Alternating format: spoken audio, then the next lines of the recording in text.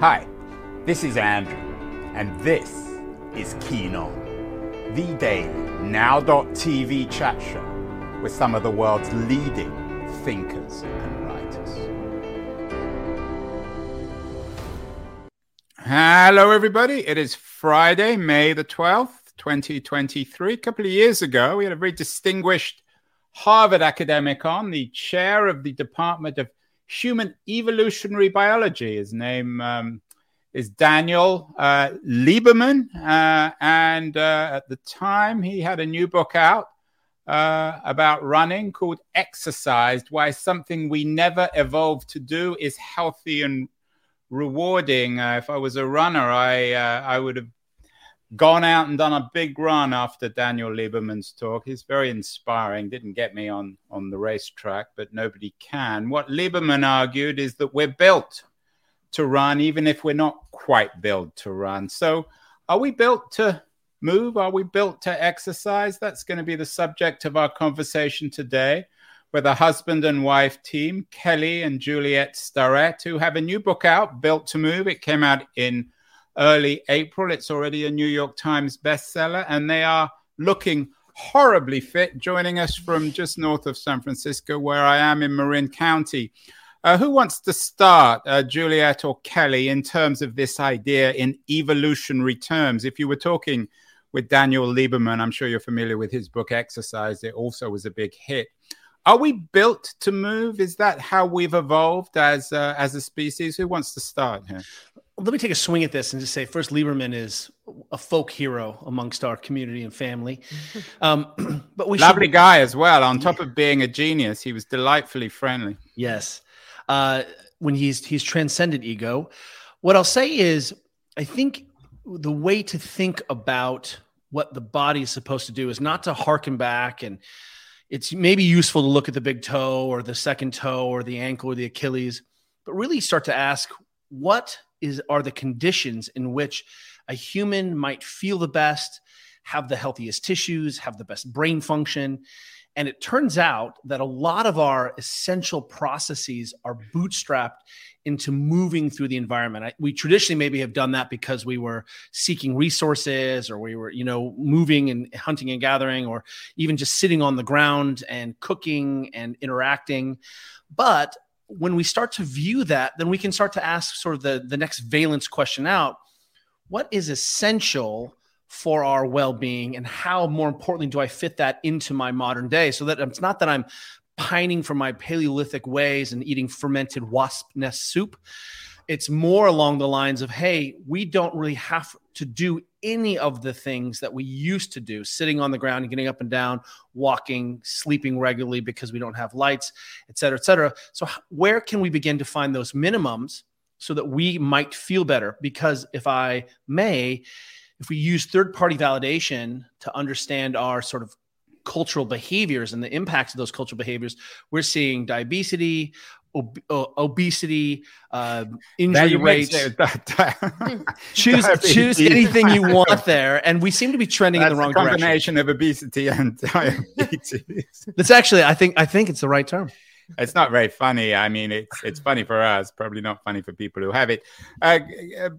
Juliet, what's it like being married to a guy who can come up with terms just off the cuff, like pining for my Paleolithic ways? He's a scary guy, your husband. Well, he not only looks scary, but he's got a scary mind. It's true. He does have a scary mind. I will say that it's been, we actually are having our 20th wedding anniversary this year, and he has continued to make me laugh since day one. So that's got to be part of the magic, I think. In all seriousness, it's become a truism to suggest that we all sit in front of computers and we were designed to move a lot, and which explains why we're so anxious, why we're so miserable, why we hate ourselves. What is the connection, Juliet, in your view, between our ability to move physically and perhaps mentally? I think there's a very strong connection. I think our brains and bodies were designed to move. And, thanks to technology and modern convenience and things like commuting and all the time we're spending in front of technology, we really have become very sedentary. In fact, there's a whole new field of research that is called that focuses specifically on sedentaryism. That's another word for you. And so, what we're starting to see is the downstream impact of all of this not moving. And, the key thing that Kelly and I want to make this distinction about is we think we sort of lost our way a little bit in suggesting to people that sitting was bad. I'm sure you heard the phrase sitting is the new smoking. And, we really want to try to help people rethink that idea. And in that sitting in and of itself actually isn't bad. We enjoy sitting and we do it every day in some amount. But really the goal is to move more. And what we're trying to do with this book and sort of in our work writ large is try to help people figure out ways to add in more movement into their day, because we do think it is so ultimately connected to both how we feel in our bodies and then how we're able to function from a mental standpoint, creatively at our jobs, in our relationships, and so forth. Kelly, you look fit. I'm sure you are fit. You're in addition to writing books, you help athletes and all sorts of other people move better. Are people who are fit, are they able to move more freely and live more fully? Or as the fitter you become, does moving freely become harder in a way because you're so much more, your body is so much more sensitive?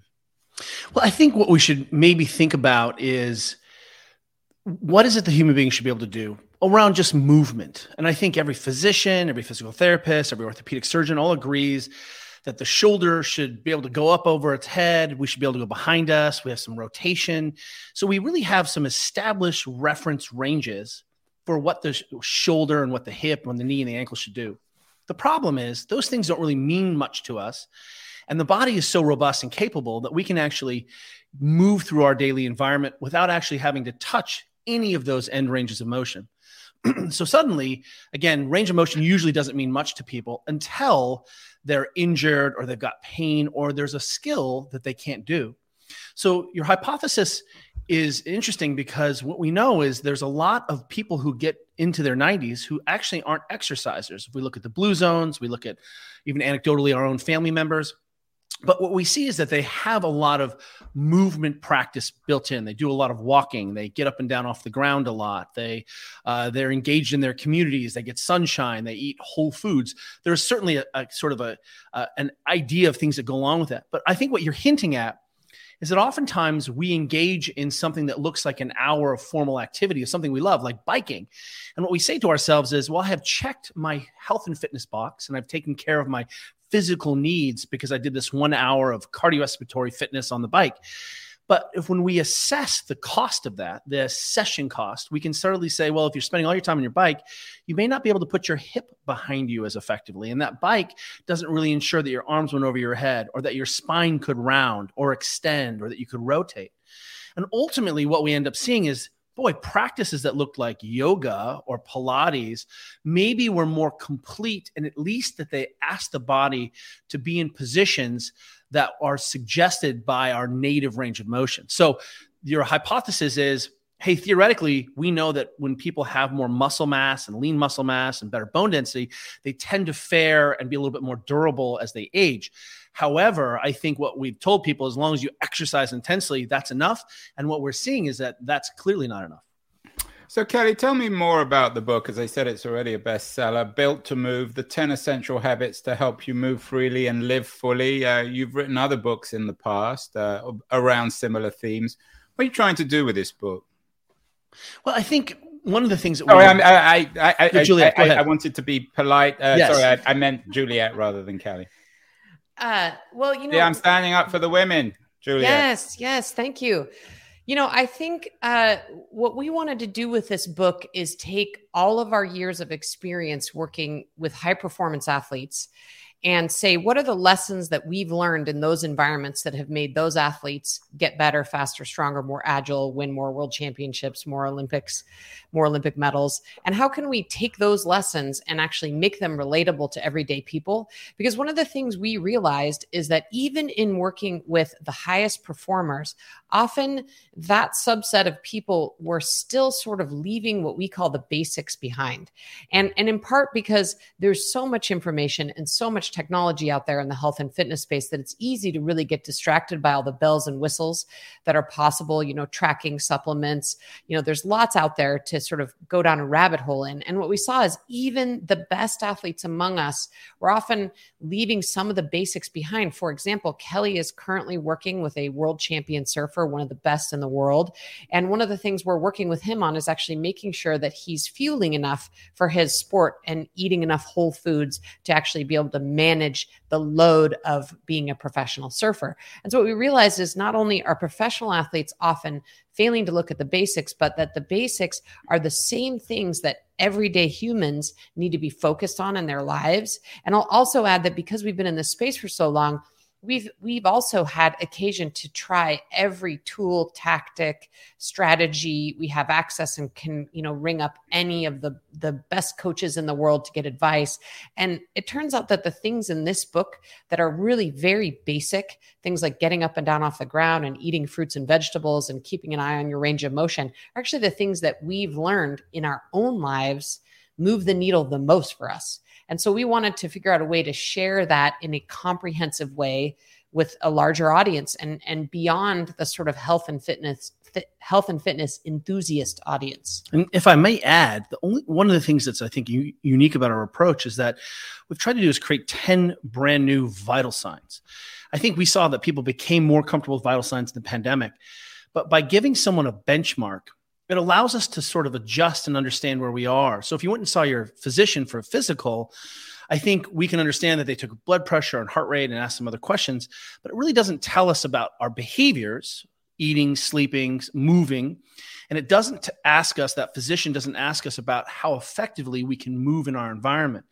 And so instead of saying, hey, good, bad, what we said is, here are some benchmarks, and let's see how your lifestyle is stacking up. Are you doing the things that are allowing you to sort of check the box and, hey, I'm covering my minimums, or are we uncovering some blind spots so that we can begin sort of a much more cogent, holistic conversation about trying to help people feel better in their bodies? Juliet, this is my theory, and I'm sure it's wrong, so please correct me. Would it be fair to say that everyone's inability to move is manifested in different ways, particularly in some particular soreness or unpleasantness on their body, often the back, the feet, the shoulders? Does our inability to move, does it tend to, and I'm not sure if I'm using the right words, congregate differently in different bodies and different people? I would say your hypothesis is correct that it does, because we all have different desires to move. The amount that we move is different. And then also what we are motivated to do. I mean, you may love to spend your weekend riding your bike, while I want to spend my weekend sitting in my garden. And, what people like to do with their bodies is so personal and so individual. And, one of the things that we like to say is that every physical activity has some kind of session cost. And so if you think about a big hard workout one day and you wake up the next day and you're sore, that would be a session cost of the workout from the prior day. And I think what we don't think about is applying that idea of session cost to all of the things we're doing on a day-to-day basis with our body, whether that's sitting or traveling or, playing with our kids, whatever it is we're doing with our body is going to have a different cost depending on what we're doing. And so I certainly think how it manifests itself in terms of stiffness or soreness or, localized pain can be very different and very individual. Kelly, I don't want to go over all 10, but because we want people anyway to read the book. But what's the role of stretching? I've always been told that stretching was essential, although I've had conversations with people who've suggested that they've had back problems, and the more they stretch, the worse their back problems become. Is stretching one of your 10 essential habits? Well, let's define what we mean when we say stretching, or in our language, we say mobilization. Theoretically, what we are trying to do when we stretch, and stretching is actually very, very safe, and at the very least does very little for us, at the very most can really change how people experience the world. But ultimately, either through stretching or through mobilizing the tissues, which isn't just stretching, is sort of pulling on them passively or actively, hoping that we make some change. Mobilizing might be, hey, we're changing how some of the structures articulate, how the joint capsule works, how the tissues slide. But ultimately, we're trying to restore someone's range of motion. That's the ultimate goal. Or we're trying, as Juliet said, reduce the session cost. Either if you jump on your foam roller and did a little bit of self-massage, you actually the research shows and our experience shows that you'll be less sore the next day. We can actually decrease soreness. So ultimately, it's okay if someone pulls on something. You can imagine just stretching and, hey, I'm a little bit sore the next day. That can be a typical experience. The problem is people really don't know how to self-soothe with some of the stretching techniques. We think we need to do it. We sort of give lip service to it. We don't really do it enough. We don't do it systematically. And it's actually hard to actually mobilize or stretch, in those quotation marks, all the systems of my body. But one of the things that we have been advocating for a long time now is that people learn to begin to take care of their bodies, ask themselves, hey, what's stiff? What hurts? And it turns out if you have just a simple ball and a roller, you can really make yourself feel better and begin to restore a lot of your range of motion in your home. We can begin to rewild and sort of disrupt this kind of industrial complex and just give people some really simple tools where they can feel better very quickly. So what I would say is stretching can be a very powerful tool, but let's put it in the context of all of the available techniques and systems that we can use to either manage pain ourselves or restore a range of motion or enhance our recovery. Your book suggests that that it's written for exercisers and non-exercisers alike. But in terms of these 10 essential habits, are they all the same, whether or not you go to the gym 2 hours a day, Juliet? They really are. We actually sought to not write an exercise book. We obviously love exercise. We do it on the very regular, that's how we find we, spend our free time and how we probably you are an advertisement, a visual advertisement for Marin County Outdoors Life. I bet you're never off your bicycles. We are in our bicycles on the weekend. You are right. But, what we found and what we think the data is starting to show is that while exercise is extremely important for a variety of reasons, physical and mental, and I'm sure you've had many other guests who've talked about that. But what we've seen has happened is that people have gotten the message they should exercise, and they are doing it, and they're spending billions of dollars every year on nearly $1 trillion every year on health and fitness apps and gym memberships and you name it. But unfortunately, that's not really moving the needle from a community health standpoint. We're not getting healthier. We're not feeling better in our bodies. We're not less depressed. And so what our theory is that while that exercise is of course important and critical, that there are actually 23 other hours of the day in which we also should be mindful of our health in really small ways. And in terms of things like getting more movement, making sure we're keeping an eye on how much protein we're eating, making sure we're keeping an eye on our balance, especially as we age. And so, we think a lot of these practices are independent of exercise. And there are days as two working parents running two businesses where we actually lose our chance to do formal exercise. But what we found is if we make sure we walk enough and do some mobility work and eat vegetables and get a good night's sleep, that we actually feel pretty good and we can really maintain a level of fitness without actually having to set foot in the gym every single day of the week, and especially if we get busy or time crunched. Kelly, you mentioned obesity earlier. Depending where you are, there aren't any fat people in Marin County. I'm not sure they're allowed, but elsewhere in the country, there are many terrible manifestations of obesity. And there is a new, I guess, generation of drugs designed to address these issues. In terms of your 10 essential habits, is there a role for drugs in terms of enabling us to have stronger, healthier, younger bodies, or are you a bit ambivalent about that? You're still far from Silicon Valley here, I guess. Let's say that there's certainly absolutely a case when people's health is negatively impacted by some of the environmental loads on the system. We can't talk about obesity and not talk about food scarcity. We can't talk about stress. We can't talk about race. We can't talk about the programming and activity. There's a whole lot of things that can go towards years and years and years of sort of, aggregation of weight. But what we find, though, is if I give someone a solution, and then a lot of these drugs, like Ozempic, and I'm not an Ozempic expert, I'm just a physical therapist, but our understanding is that they basically turn off a lot of our drive to eat. And the problem with that is that now it's great that I'm eating fewer calories, but I may not be nourishing myself appropriately. And the research is starting to show that people are losing a lot of lean muscle mass, which is actually really difficult to put on. And so if I undereat because I get full fast from this drug, then what ends up happening is that we actually have a malnourished generation. And theoretically, if people are going on this drug for years and years, you're going to see that we're going to have a health crisis of sarcopenia and osteopenia, where people are really losing a lot of the integrity because they're simply not getting a drive to eat. So there's something there. So one of the things I want to talk about is what we consider walking to be sort of one of the foundational practices that makes humans really effective. And that might surprise people. And it's not getting 10,000 steps. The research is that if you hit this 8,000 step mark, you really can start to see and benefit from the lion's share of all the wonderful things that happen, including a 50% reduction in all-cause mortality if you just walk 8,000 steps a day. The 8,000 steps is, of course, 8,000 steps, but how many miles is that?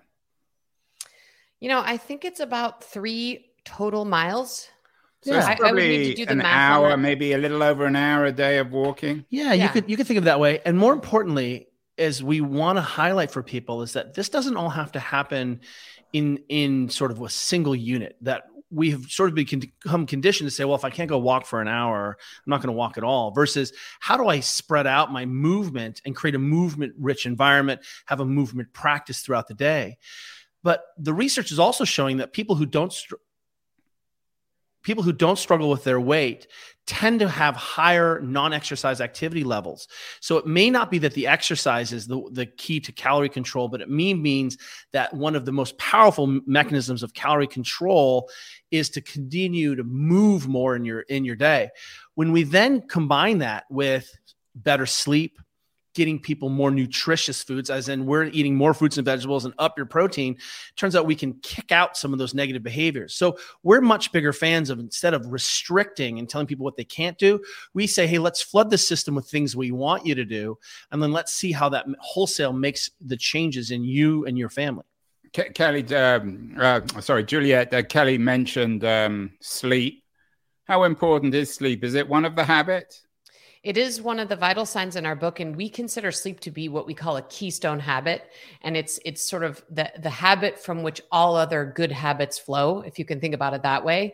People who sleep enough and sleep well tend to have more motivation the next day to exercise. They tend to eat more fruits and vegetables and, generally have a better diet. They're more creative and functional at work. They have better relationships.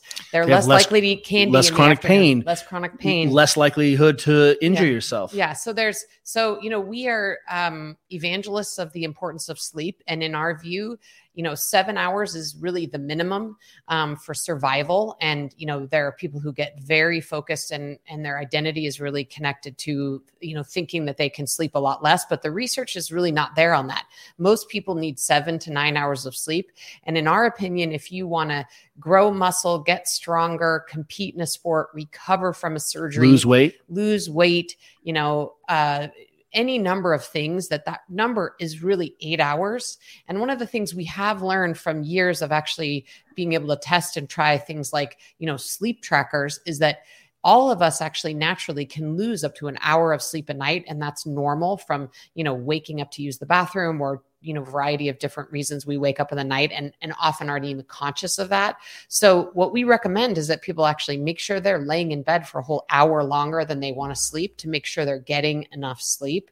But I mean, we cannot underscore the importance of sleep in terms of being this single behavior that will make all of the other vital signs in this book more likely to happen. And let me connect those two things.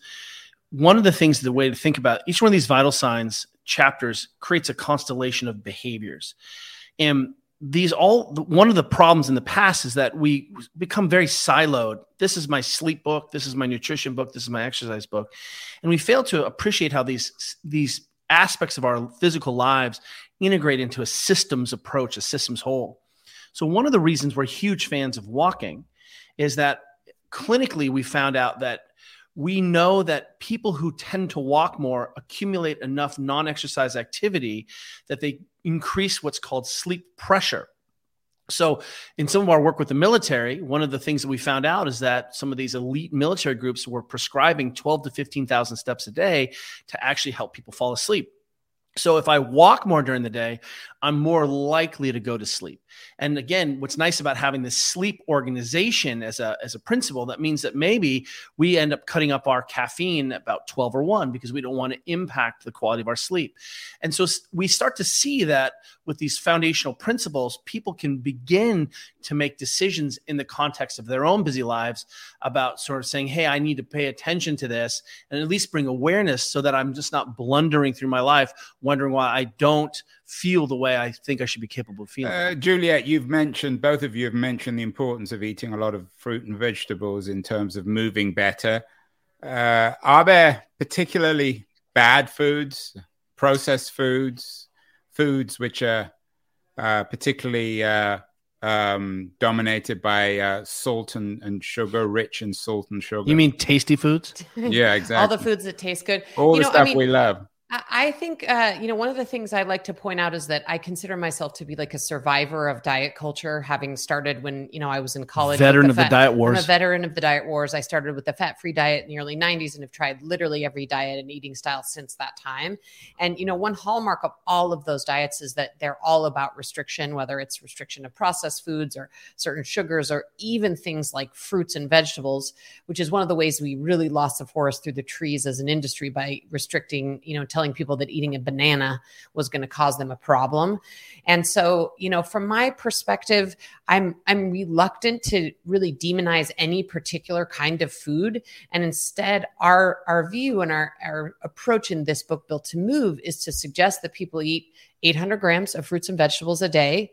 However you want, whether that's all fruit, all vegetables. It actually includes things like white potatoes and beans, and that you meet your protein minimums. And then beyond that, if, every so often you're eating some processed foods or having a glass of wine at dinner with your friends, that's probably not going to be the limiting factor. If you're approaching your day and nourishing your body and eating enough fruits and vegetables and protein, the other thing that we love about this approach is that it's actually a lot of food and you're going to be satiated if you focus on eating this way. And so you're going to be less likely to reach for processed foods and sugary beverages and all the things that are sort of easy access to us all the time. It's cherry season right now. Right. And if you went out and ate a pound of cherries, which would cover over we don't half, recommend. You could do that once. It might be disastrous. Nothing wrong with a pound of, especially good cherries. That's right. I mean, the season only lasts a month, so you might as well enjoy it while it's on. You're not wrong. A whole pound of cherries is 230 calories, which is less than in like a large latte. So what we oftentimes see is that we've demonized these things as being high sugar. But really what we have is immense nutrient-dense foods that we have to eat and we feel full. But lo and behold, an entire, flat of blackberries is 210 calories.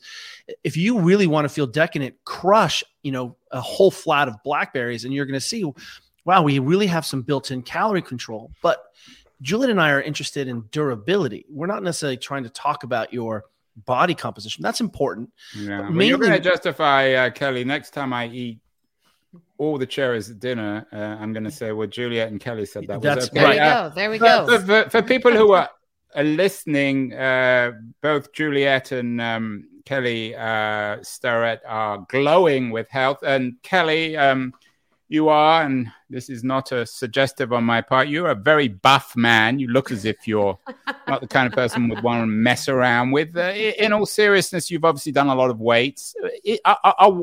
Is weight training another essential habit? Let's do this. Oftentimes, it's easy to get in the weeds about, we love this analogy about climbing Everest. It's really fun to have very technical conversations about the fastest way up Everest, what food we should take up Everest, which rope we should take, who has the best tent. So that's a great intellectual conversation. But our contention is that not everyone is yet at base camp. We have to get everyone to the base of the mountain before we can start climbing the mountain. And certainly, it's unequivocal that strength training and cardiorespiratory training, all of those resistant training, however you want to do that, carry a sandbag, jump rope, all those things are net positive to the human and have an immense benefit. And we actually prefer a model that looks like something we call never do nothing. So what we'd rather people do is, instead of thinking, hey, I have to have this perfect secret squirrel bespoke program for my unique snowflake self, what we want you to do is we need to get some loading in. And that loading could be, let's load up a backpack and go hike the stairs. Let's go hike or walk around my neighborhood with 10 pounds on my back. And suddenly what you see is that we can expand the definition of loading my body to be much more inclusive and much more democratic. Unequivocally, exercise is important, but more important because, we see that people who live very, very long oftentimes haven't been chronic exercises. Those 100-year-olds in your family haven't been going to Orange Theory and doing keto their whole lives. What we find, though, is that they've been very active and that these fundamental essentials actually do create a ready state so that if we want to go learn a new skill or we want to learn a new pastime or use our bodies in a way, we're actually much more capable. Or if there's more stress coming down from work or family, or we have a fall or an injury, we're much more likely to be able to recover from those things. Well, Juliet, let's end with you. Kelly noted that not everyone is at base camp. This is a challenge for people who are conforming with many of your habits. This seems obvious, but of course, for those who don't, it's an enormous challenge. The book is written for exercisers and non-exercisers, but a lot of people are going to be buying this book because they want to transform their lives. So Juliet, where would you suggest people begin? People who know they need to work on their body, need to work on moving better, but how to start this? Once you start, it's so much easier. So I would suggest that everybody listening to this, whether they buy the book or not, start with this. Well, we want them all to buy. They got to buy the book. Nothing's free in this life. The homework for everybody listening to this tonight is to actually spend 30 minutes sitting on the floor while you watch TV. Or if you're someone who happens to work from home and have that as an option, you could spend 30 minutes of your workday sitting on the floor and having your computer at your coffee table. But the homework is to accumulate 30 minutes of sitting on the floor. And we think this is so magical because it will give you some information about sort of how you're able to get up and down off the floor, which is a critical skill, especially as we age. And also will give your hips a chance to rewild.